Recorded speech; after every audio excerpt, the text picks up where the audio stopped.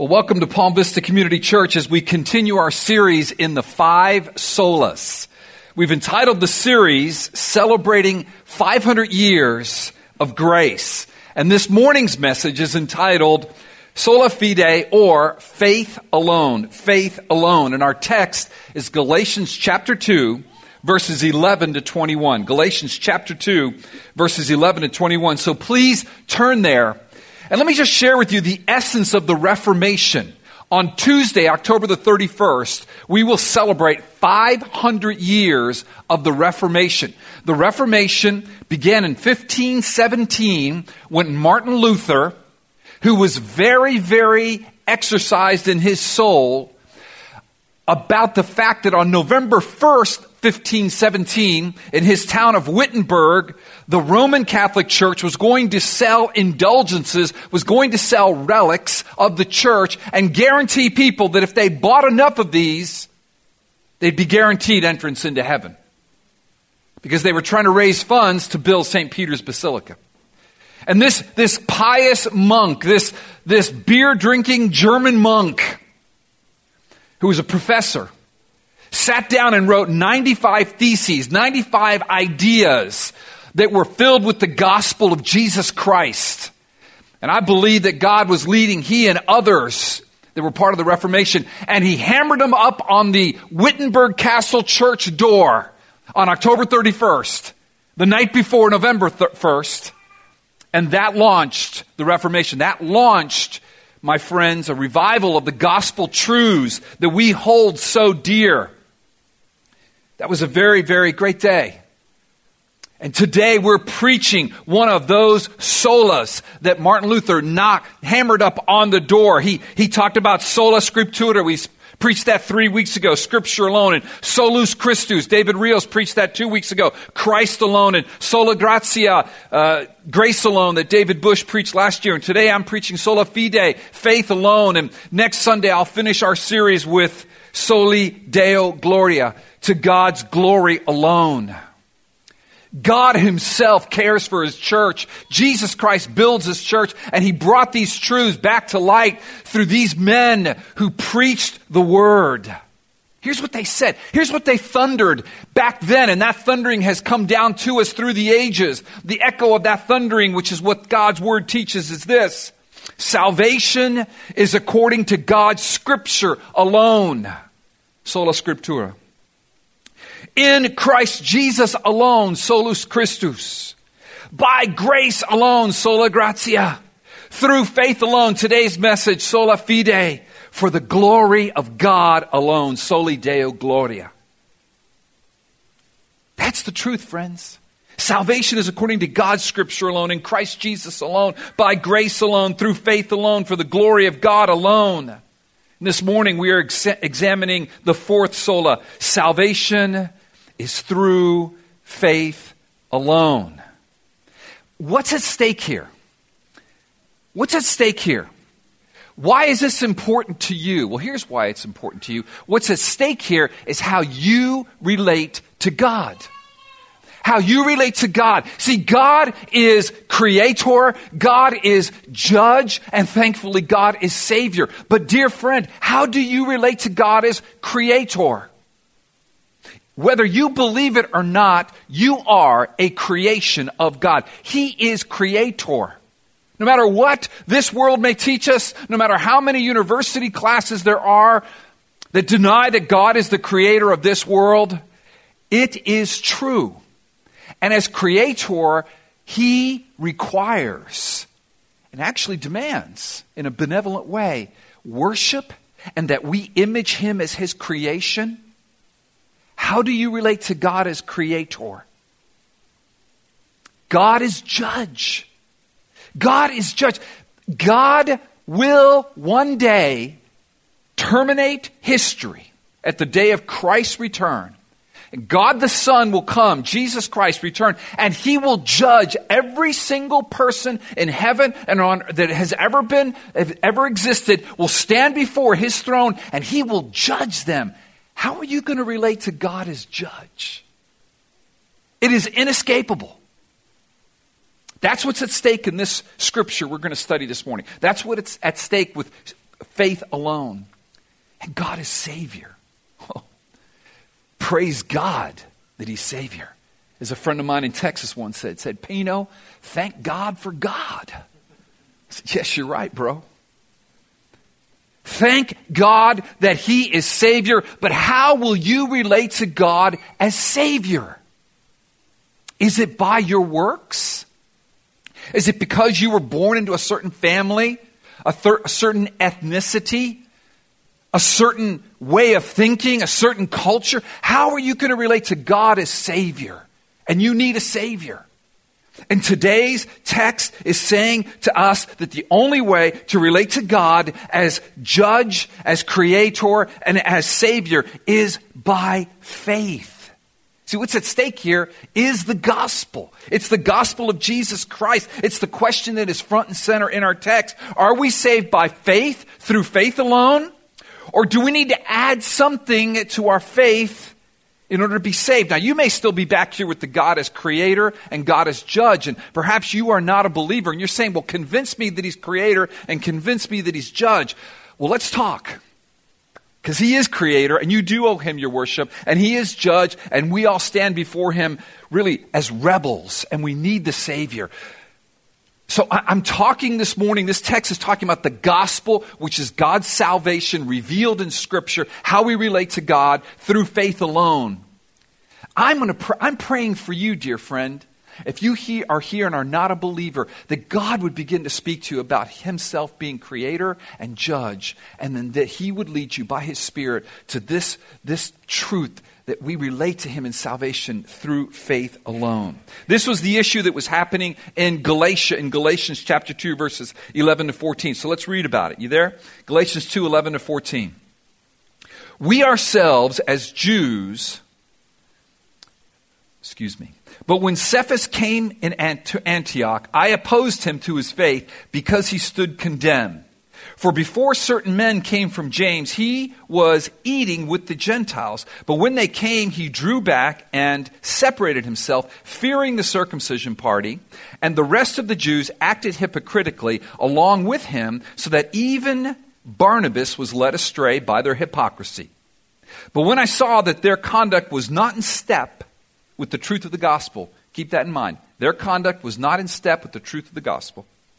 I said to Cephas, Peter, that's another name for Peter. I said to Cephas, before them all, if you, though a Jew, live like a Gentile and not like a Jew, how can you force the Gentiles to live like the Jews? All right, Al, how is this talking about relating to God as Savior through faith alone? Well, let me explain it to you. In the first century, the Apostle Peter had experienced all that Christ taught, His life, His death, His resurrection. Peter had experienced really a divine deliverance. He had been in jail in Jerusalem. They were about to execute him, and God sent an angel and released Peter from jail. And so Peter had experienced this amazing deliverance of God. He had seen the resurrected Lord Jesus. He had preached the gospel. Thousands had been saved. He had even heard from God in a dream it was okay to eat with the Gentiles. And God sent him to this centurion, Cornelius, and he preached the gospel. And God saved this Roman, this Gentile. So Peter knew all that. He understood that salvation, you relate to God through faith alone in Christ Jesus alone. And so he goes up to Antioch. So imagine if you have Israel here, here's the Mediterranean, Antioch is in Syria. So he goes up to Syria and he's hanging out with all these Gentile believers, these Christians, and he's eating with them. And then suddenly he hears that some Jews are coming down from Jerusalem to Antioch, and he stops eating with the Gentiles. He stops eating with his Christian brothers. He says, you know what? I can't hang out with you anymore. I can't go and break bread with you. Listen, I can't go out to eat at Applebee's today after church because there's some guys coming from Jerusalem, and if they see me, I'm in trouble. And Paul seeing this, Paul understood what was at stake here. Here's what was at stake. Peter somehow was saying, you know what? Faith in Christ alone is not enough to save you Gentile believers in Antioch. You also have to become Jews. And because you're not circumcised, I can't hang out with you. Now, Peter knew better. But Peter wasn't living according to what he believed. In fact, in this text, Paul calls him a hypocrite. He says he's acting, verse 13, and the rest of the Jews acted hypocritically along with him. What's a hypocrite? So that even Barnabas was led astray by their hypocrisy. Even Barnabas, who was Paul's assistant, and Paul was the apostle to the Gentiles. Barnabas had seen thousands of Gentiles saved. Barnabas knew that salvation was through faith alone in Christ alone. But all these Jews acted hypocritically. What's hypocrisy? Acting differently than what I say or believe. Peter would have preached salvation is through faith alone in Christ alone. But when the Jews came up, the pressure hit, he acted hypocritically. And Paul understood that what was at stake is this. Peter was saying, by his actions, you know what, Gentiles? It's not enough to believe in Jesus. You also have to become a Jew. You have to observe all the dietary laws. You have to get circumcised. And Paul calls Peter out because what was at stake was the gospel of Jesus Christ, whether salvation is through faith alone in Christ alone or whether one had to become a Jew. And so he calls Peter out. You see that in the text. So Peter in verse 14, Paul says this, but when I saw their conduct was not in step with the truth of the gospel. So they were not dancing the gospel tune. Peter had preached the gospel tune. Peter had heard the gospel tune, heard the rhythm that would set his feet dancing to the gospel tune from the Lord Jesus Christ. He was an apostle. He had seen everything, but he was not dancing to that tune right there. And Paul said, oh, these guys, no. What's at stake is the gospel. I said to Cephas before them all, follow me, verse 14. If you, though a Jew, live like a Gentile and not like a Jew, how can you force the Gentiles to live like the Jews? Peter, you know that salvation is through faith alone in Christ alone. What are you doing? Now, lest you judge Peter too harshly, can I ask you a question? Are you in step with the gospel beat? I think dancing's a good metaphor for us in South Florida, don't you? Come on, man, we like to dance, right? We go to weddings, we dance. When I first got here, I would take my wife out on dates, and we'd go to La Carreta in Hialeah. We'd go upstairs, and they would have dance classes. That is so romantic. That is so much fun. Pay a little $10. I know, Sergio, you think that the classes didn't take in me, okay? But I did take the classes, all right, brother? And so you pay $10, and you learn how to dance La Rueda, which is a circle. And it's a lot of fun, and you would be learning all these steps, and you'd be changing partners, and this may surprise some of you, but every once in a while I would be out of step. What's with the laughter here? Yeah, you can't believe it, can you? Neither can I. I'm shocked.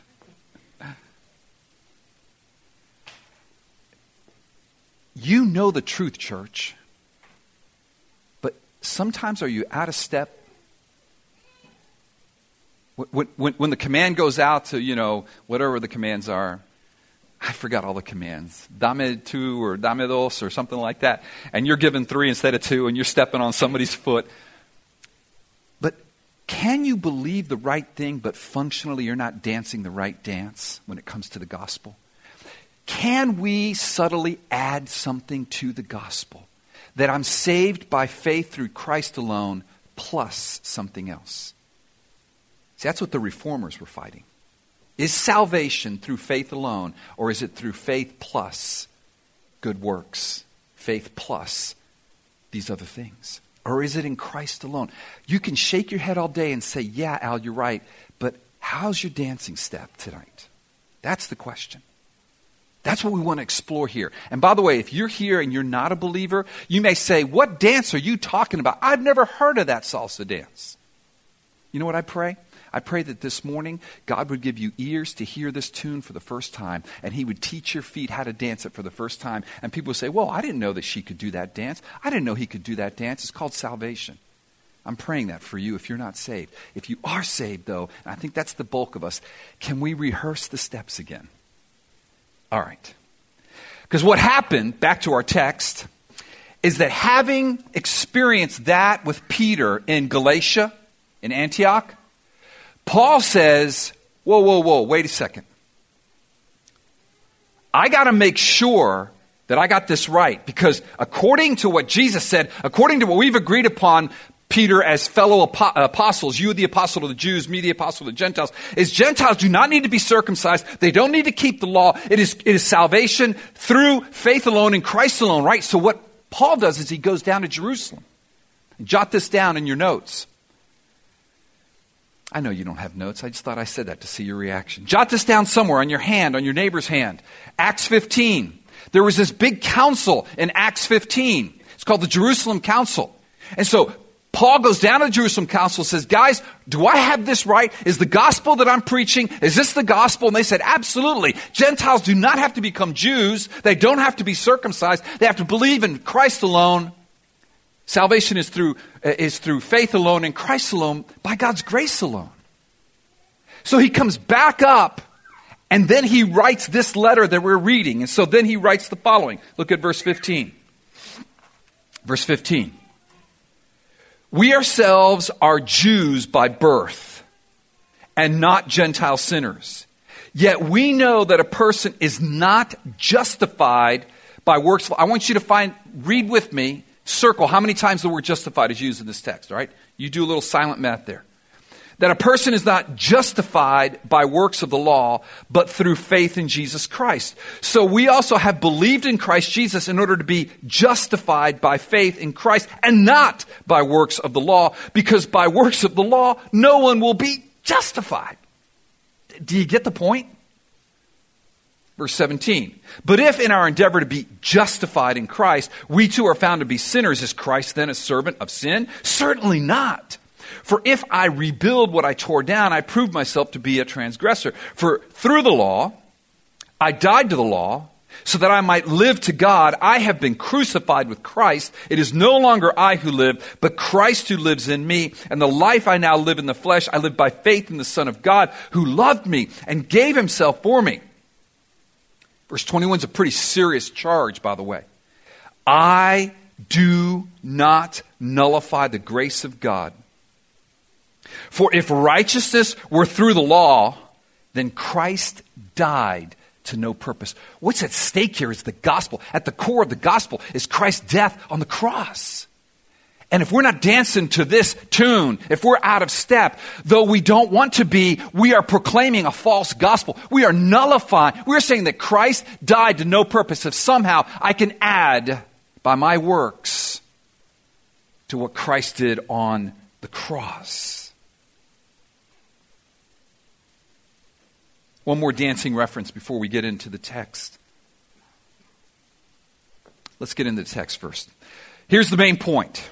We are justified by faith, not by works. It's on the screen. Write that down. That's the point here. This is the main point. We are justified by faith and not by works. I think you understand that by verses 16 and 17. I think it's pretty clear. We are justified by faith and not by works. This is what Christ taught us. This is what the Jerusalem Council confirmed. This is what God resurrected with the reformers 500 years ago this Tuesday. So celebrate it. This word justified is used 4 times in verses 16 and 17. What does that mean? What does justification mean? Well, on the screen, Tony Merida in his commentary on this text, justification is the gracious act of God by which God declares a sinner, that's all of us, righteous solely through faith in Jesus Christ. Here's the reference. Here's the dancing reference. And with this, I'll stop with the dancing references. So everybody knows Gloria Estefan, right? And Gloria and Emilio. There is a Broadway musical that was just in Miami, which is the story of their life. I don't know if any of you saw it on TV or even when. It's called On Your Feet. On Your Feet. So I'm not saying go listen to all this music, because the song I'm about to reference has a backdrop that is definitely not godly. But what's one of the most famous songs we all remember from the Miami Sound Machine? There's many, right? Right? The rhythm is going to get you, right? Okay, so we don't want to go into all the, if you go look at the video, you understand, whoa, wait a second. But stay with me on this. The rhythm is going to get you. The rhythm is going to get you tonight. I pray that the rhythm of the gospel gets you, so that you're dancing the gospel dance and not out of step like Peter was. He knew the dance. He was saved. He had preached it. But when pressure came, when things happened, he started adding works to the very gospel that he had preached correctly. And Paul called him out on it. I believe Peter repented. Peter wasn't a heretic. But that helps me because I can be tempted to be out of step with the truths of the gospel. But I pray that the gospel rhythm would get us. What does that mean? That our functional theology would be the same as our mental or our doctrine that we have so perfectly arranged on our bookshelves finds its way to our feet in how we live and walk and move. All right, here we go. Point 1. These, I believe, are the steps, okay? These are the steps of the gospel dance. And before we get to those steps, I want to give you one more quote. So, there's a guy in my life named Mike Bullmore. He was professor of preaching at Trinity Evangelical Divinity School in Chicago. He then left that position to plant a church in Kenosha, Wisconsin, which is right near Chicago, Kenosha, Wisconsin. I always think of the Kenosha Kickers. What movie is that from? I don't know. Home Alone. Yeah, all right. Can everybody wake up, please, for a moment? You're all just like looking at me like, this is exciting, all right? Thank you. You know about the Kenosha Kickers. That's right. Sorry. Haven't preached in a while, so I got to tighten the whole thing up. The brain's got to get a little more disciplined. But Mike Bullmore, in treating this text, gives us a helpful way to look at this text. I'm going to use some of these points in my main points. Listen to what Mike says about justifying grace. Justifying grace is this idea from Galatians 2:11-21 that we're saved by faith, not by works. Listen to what Mike says. Justifying grace, it's on the screen, yep. Justifying grace is the grace that gives us the perfection of Christ's righteous life while pardoning the imperfection of our unrighteous life and providing all we need to live a new godly life. Stay with me there, man. This is good stuff. It's 3 P's, right? Perfection, pardon, provision. All right, so if that helps you remember it, that's what I'm looking for.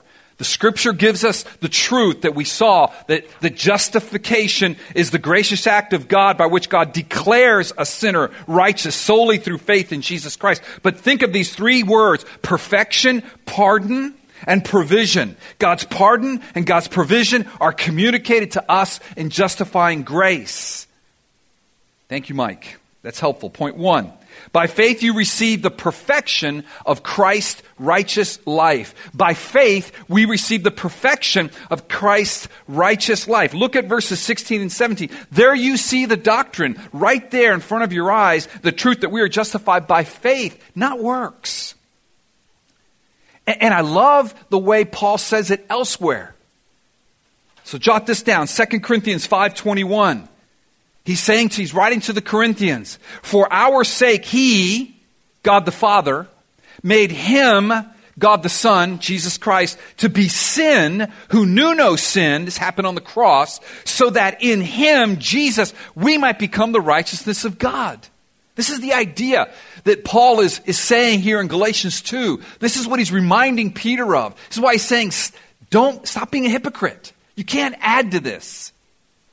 Romans 3:26-28. This would be the classic verse. Man, memorize this verse. These 3 verses. Memorize it. Go home right now and memorize it. David will give you $5 if you memorize it. Romans 3:26-28. It was to show God's righteousness at the present time, so that he, God the Father, might be just and the justifier of the one who has faith in Jesus, God the Son. Did you get that? God is just, and he's the justifier of the one who has faith in Christ, because if God is just, how can a just God make unjust people, you and me, just? Doesn't that make him unjust if he does that? But he remains just because he put the penalty of our sin on Jesus, thus remaining just and punishing our sin on Christ, so he can make just the unjust through the just one who died for us. That's right. And go think about that for a couple of days. It's better than thinking about other stuff. Because that is good news. If you're unjust, if you're guilty of murder and the penalty is death, and suddenly someone figures out a way that you, the unjust, can be made just and justice still be served in our society, and you walk out free. I trust you're walking out with a big smile on your face. You're celebrating that day. It defines you. That's what we're talking about. That's what was at stake here. Verse 27. Then what becomes of our boasting? This is what David preached last week when he preached on grace from Ephesians 2, 1-10. Then what becomes of our boasting? It's excluded. By what kind of law? By a law of works? No, but by the law of faith. Verse 28. For we hold that one is justified by faith, apart from the works of the law. All right, so what are some signs that we're not in step with this gospel truth? Okay? So this is sort of like, in the metaphor that we're using, when your spouse, if you're dancing with your spouse or whoever you're dancing with, cries out with pain as your foot comes down on their foot. Or in salsa, you're going forward and they should be going back and you're both going forward and you hit knees. Oh! All right, so this is some of the ways we can know. You ready? You know that you're trying to sneak in some of your good works to gain God's acceptance. Or as Bullmore would have said, you're trying to add your imperfect righteousness to Christ's perfect righteousness, when the following are your experience. Number one, you're often striving with little peace or rest for your soul. Always striving, little peace or rest for your soul. You try to commend yourself to God by your conduct. The impulse of most of our hearts is to think that God's ongoing acceptance of us depends on or can be enhanced by our ongoing works. We somehow want our observance of the law to count toward God's holy requirement of perfect obedience. It can't. And if you try to sneak that in, I think what you're doing is saying that Christ died for no purpose. You try to get your name in the credits somehow. Bullmore in his preaching said that, you know how it is at the end of a movie, the credits start running? Well, at the end of this movie, at the end of all time, there's going to be credits. There's going to be one name there. We do say amen. I got you. Peter said amen. But by his behavior, you know what Peter was doing? He was going up to the screen and handwriting his name underneath there. Man, we wouldn't want that on that day. So why do we try to do it today? It's subtle, church. It's subtle. It's subtle. You fail to believe what Galatians says, that a person is not justified by works of the law. What's at stake here is the glory of God, Christ's glory. A gentleman by the name of Dixon said the following. I don't have the quote on the screen. I apologize. I'm going to paraphrase it. He says, I've taken all my good deeds and all my bad deeds, and I've cast them in a heap before the Lord and fled from both. Oh, friend. Look, the bad deeds, it's easy to flee from those. But you know the deeds that can really get you? You know the ones that Jesus spoke the strongest to was the Pharisee, who somehow thought that his little good deeds earned him anything with God. Oh, friend, take all your good deeds. Take your tithing. We want you to tithe. Take your community group attendance. We want you to come to community groups. Take your prayer. Take your evangelism. Take your giving to the poor. Just put them at the cross and flee from them to Jesus.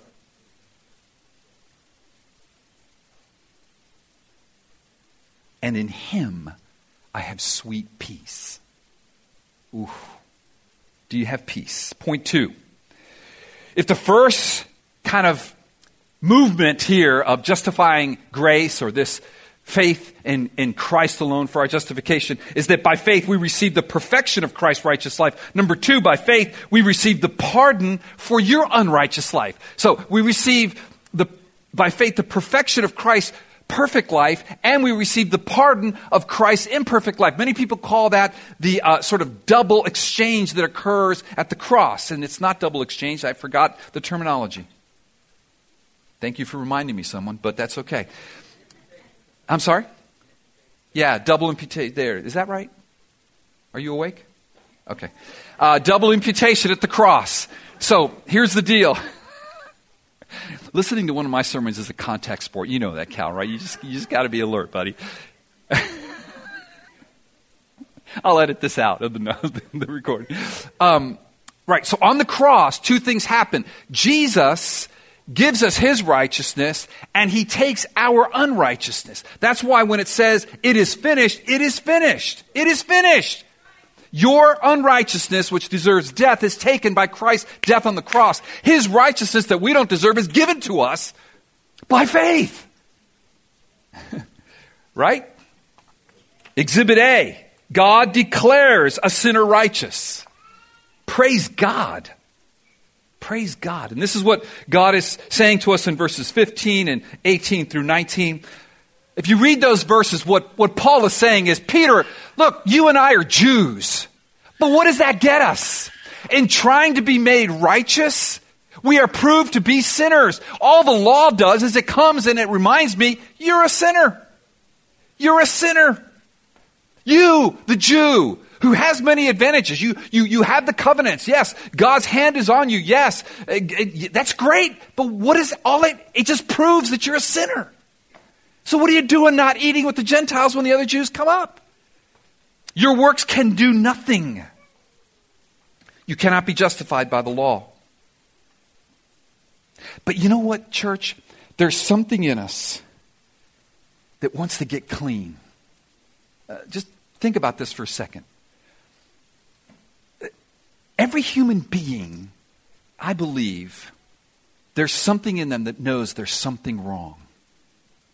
It's not a salvific knowledge. It's not even a conviction of sin. But I think every human knows there's something wrong. And so what a lot of humans say is this: I know I'm messed up and there's no way I can get right, so the heck with the rules, man. I'm just going to be as messed up as I can be. Yeah, welcome to Miami, South Florida, right? But then there's the other side of that is you try desperately to get the stink off of you.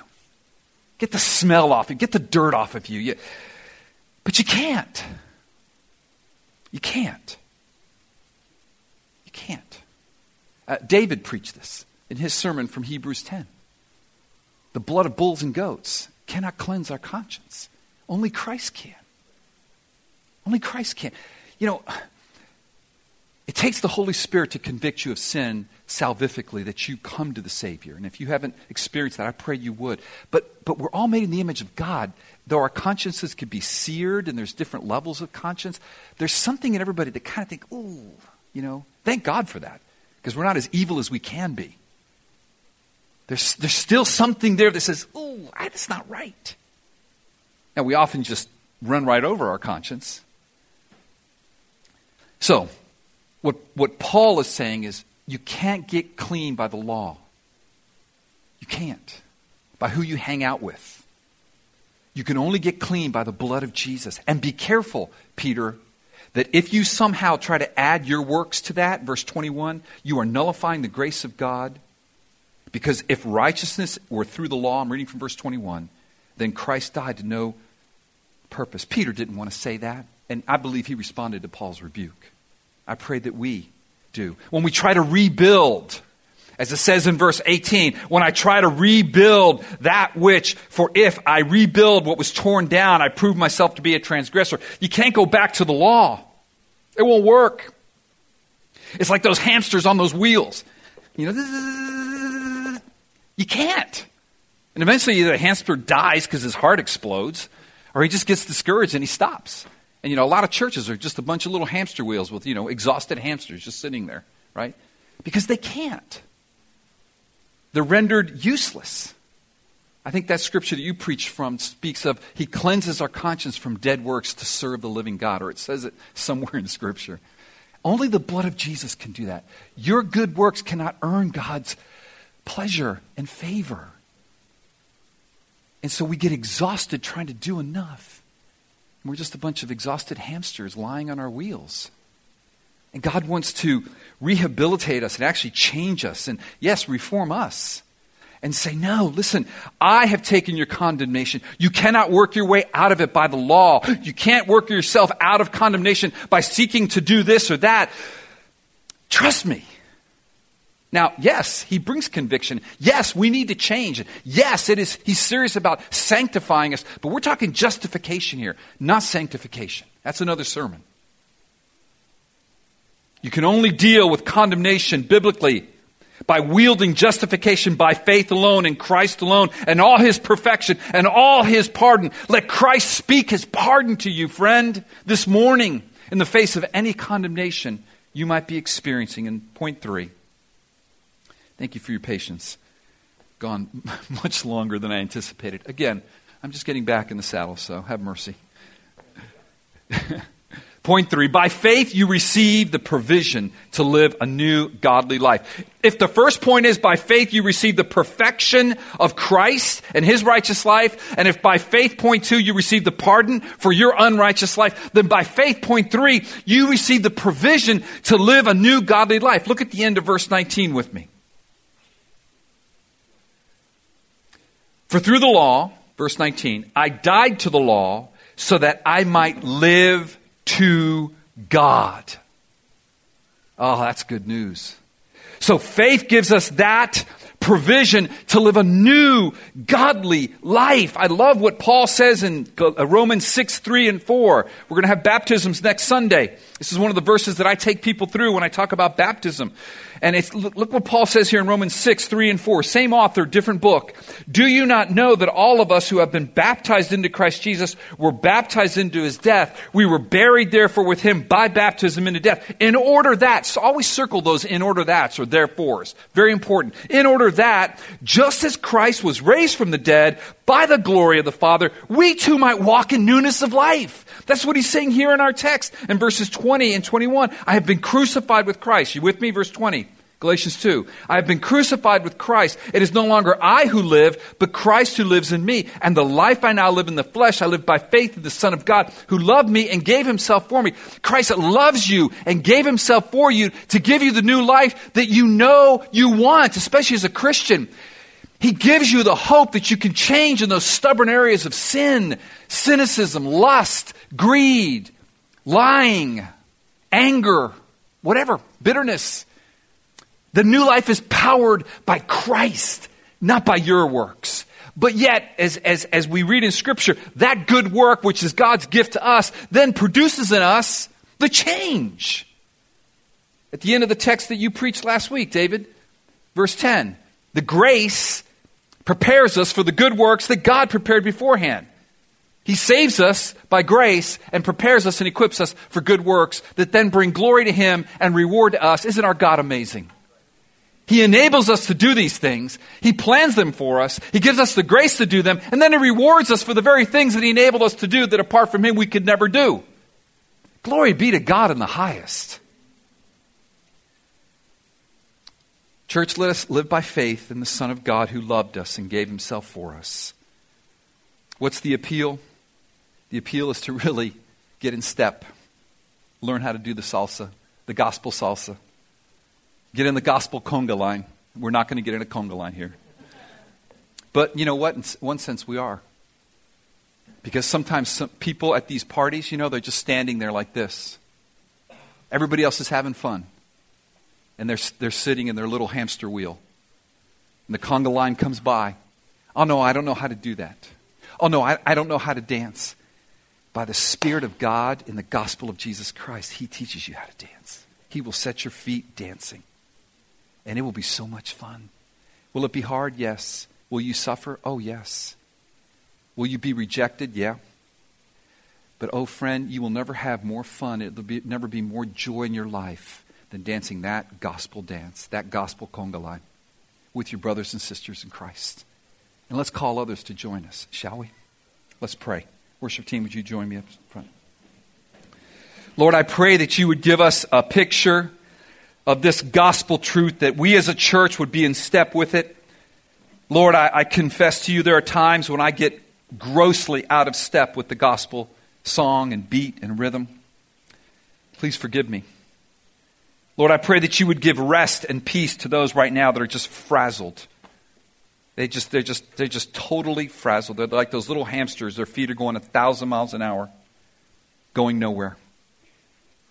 May they hear the word that was uttered even earlier in this service when you said that my yoke is easy, my burden is light.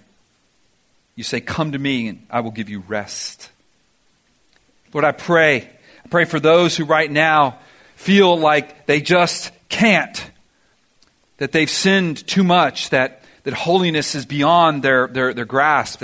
They're defined by their past. They're defined by their self-effort, their self-atonement to deal with the sin that has ravaged them, and they're just exhausted. Lord, would you just give them hope that there is a power, there is a blood, the blood of Jesus that cleanses their conscience, that there's this new life, it's resurrection life. And give them hope. Give them hope. Lord, we confess to you through this song, we need you. Lord, I need you. Lord, I come, I confess. Bowing down, I find my rest. Without you, I fall apart. Lord, put us back together. You're the one that guides my heart. Lord, would you guide our hearts? Would you guide this church as we sing this in Jesus' name?